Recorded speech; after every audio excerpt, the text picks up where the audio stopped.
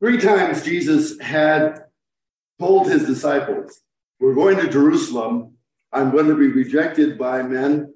I'm going to be crucified. And on the 3rd day, I will rise again.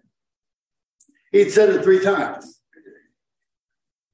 All the way down their journey, he had tried to let them know that this was the plan.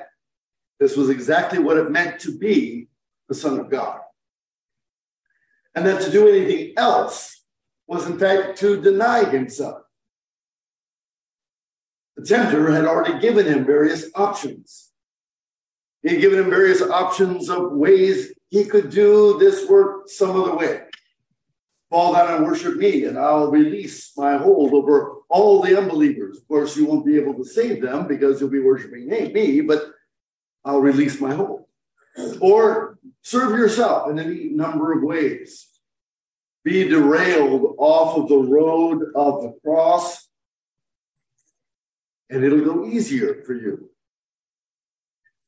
But for Jesus, from the very get-go, from the very moment that he was born, from the very moment the need for his death and resurrection came into the world because of the sin of Adam and Eve, this was the plan.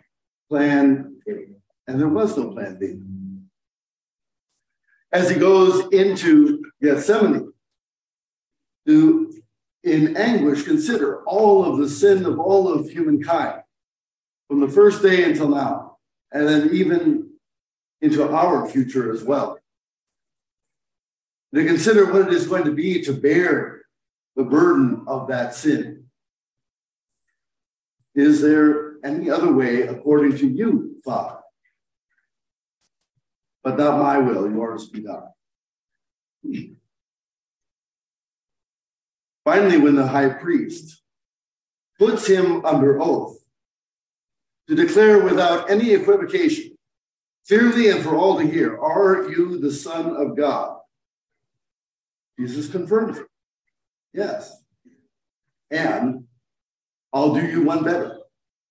The next time you see me in glory, I will be the reigning king over all the universe. I will be the one that the Father gives judgment to.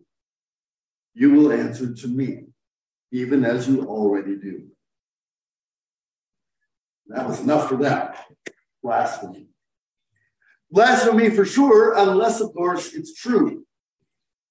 Blasphemy for sure, unless, of course, he is God the Son, come to be our Savior.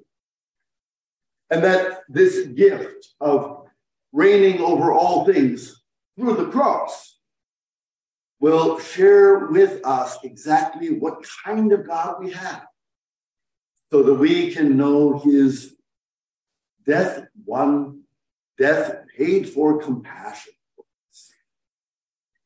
That there is absolutely no limit to which God will not go in order for you to be redeemed, in order for you to belong to him. There is absolutely nothing he will not do, because he has already done it all.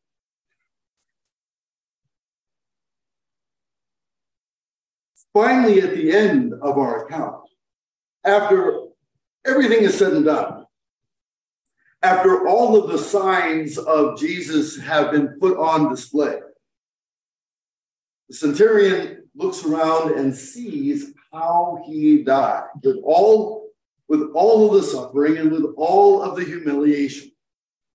And then with the accompanying signs from the Lord, the earthquake, the veil of the temple torn in two from top to bottom, even the death of Jesus providing for the resurrection of the saints.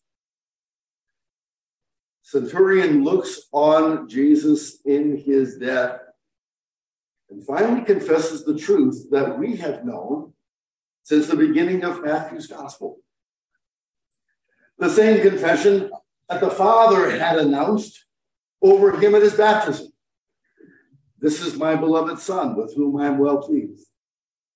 The same confession that he had announced over Jesus at the Mountain of Transfiguration in the company of Moses and Elijah and Peter, James, and John. This is my Son.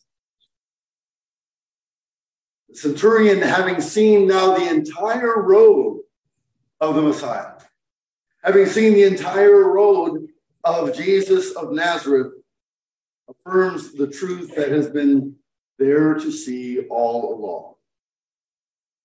Truly, this man was the Son of God. That truth can only be provided by the work of his word and spirit.